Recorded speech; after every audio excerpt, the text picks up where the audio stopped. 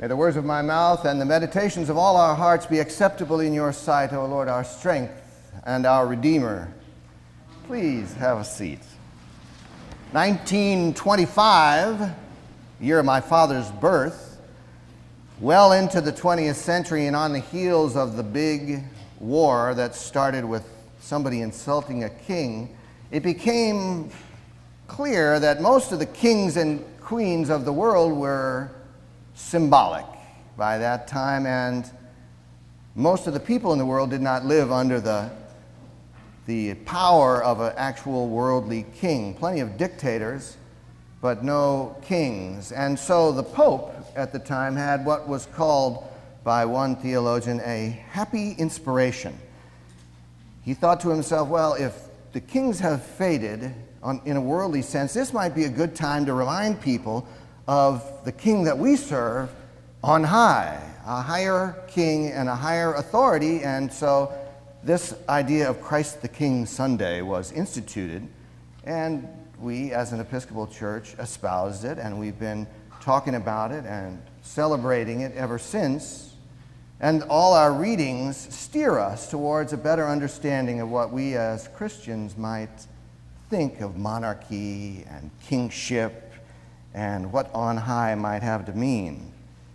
God, by the prophets, Jeremiah especially, has been talking about kings since before memory. And God, through Jeremiah, draws this analogy of a shepherd.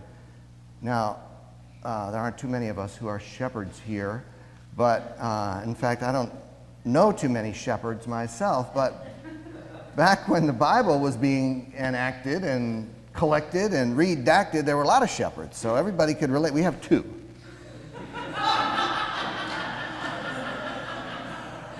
And I'm not going to say anything about the last time Bob saw a sheep either. Anyway, everyone could relate because there were a lot more shepherds back then, but the wisdom is still in the metaphor, and the difference between good shepherds and bad shepherds is a concept that really concerns us still. We know how to think of our lives and power in terms of that, or do we?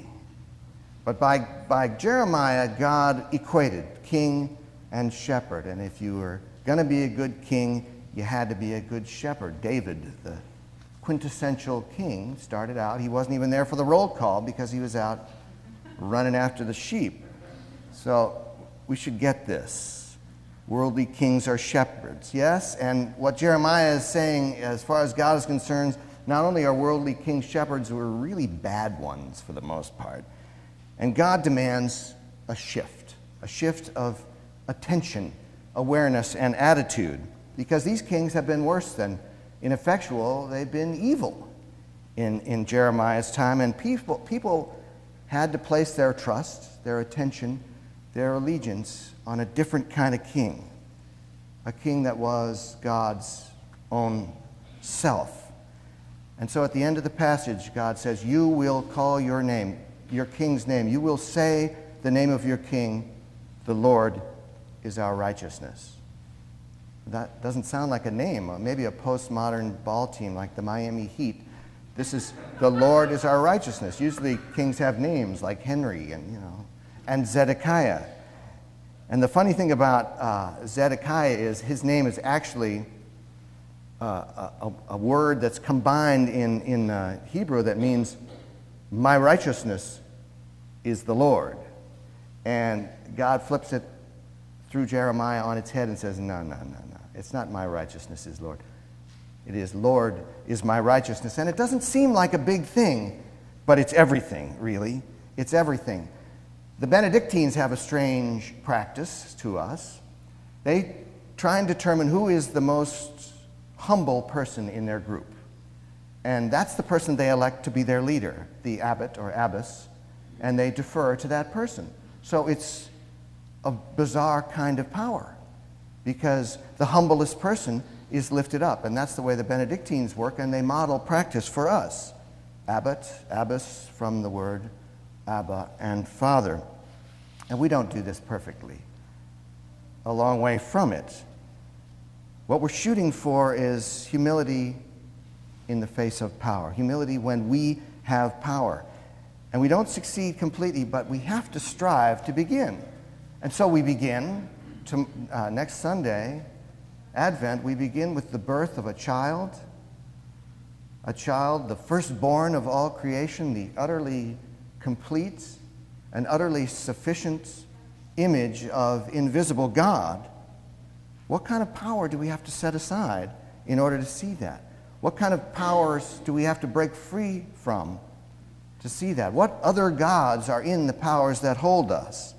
Because we, if we admit it, are a lot more like the thieves than we are like Jesus if we're going to take parts in the drama on Golgotha. And so we accept that fact. We are more like the thieves, and we ask Jesus for a new beginning, like the one thief does. Jesus, remember me when you come into your kingdom now. Right now. We want to move. We want to move from a past of chaotic mismanagement to a present that has work that we can do. What can I do to actually make this happen?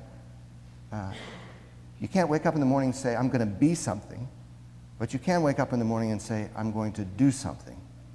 And this work is supposed to lead to future satisfaction for us. So what is the work? Well, the formula is do justice, love mercy, and walk humbly with your God. That's the theory. Individually, yes, we do that imperfectly. We have to have each other's help with it. We have to give help, and we have to accept help with that. Individually, we may love God, but what gives us a dog's chance is the fact that God loves us in our imperfection. Now, this past week, I'm going to digress just a little bit, forgive me, was the Feast of Tabaski, which in Senegal, a lot of Africa, a lot of the Islamic world commemorates Abraham almost sacrificing his son. And they have sacrifices and a lot of social things that happen and religious customs. But it started me thinking about Senegal and the amount of time I spent there and the Wolof language, which is famous for its proverbs. So we have a proverb here from the Wolof, which goes as follows. Sobur mule one day, it's good to love a king. Sobur mule one day, it's good to love a king. Burbala sup ako gun, but it's better if the king loves you. Good to love a king, but it's better if the king loves you. It may sound a little cynical, but not when you talk about God. And it's the same difference Jeremiah is portraying. Zedekiah, the play on the words of his name, a small thing but everything. Instead of God is what we believe God to be, what we're saying is we look, we long, we strive for an understanding of one thing, that we are to be what God wants us to be. It's the same street, but it's moving in the other direction. God is not what we decide God is.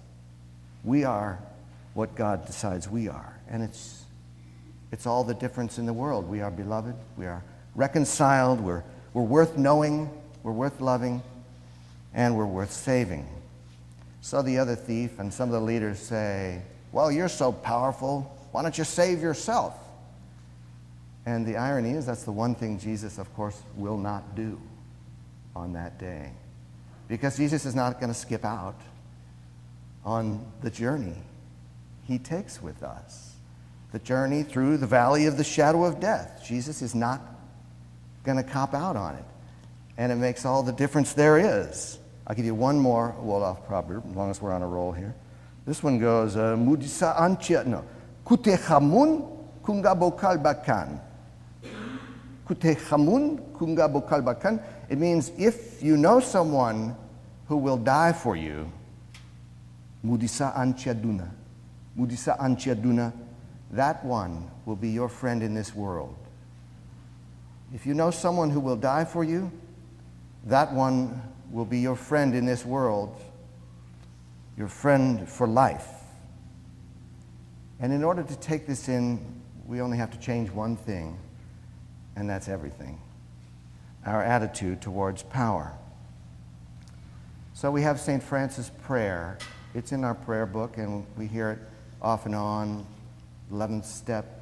And part of it goes, Grant that we may seek rather to understand than to be understood, rather to comfort than to be comforted, rather to love than to be loved. For it is by self-forgetting that we find, it is by forgiving that we are forgiven, it is by dying that we awaken to eternal life. These are our instructions, and of course they're in paradox. Thank you, Jesus. Always a paradox, always something to figure out.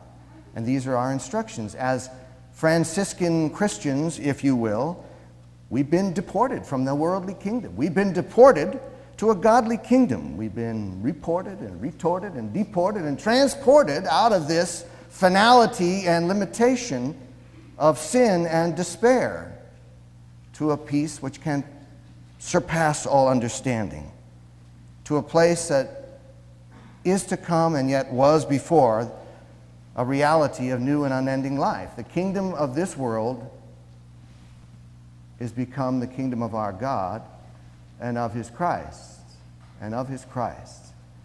And he shall reign forever and ever. Hallelujah.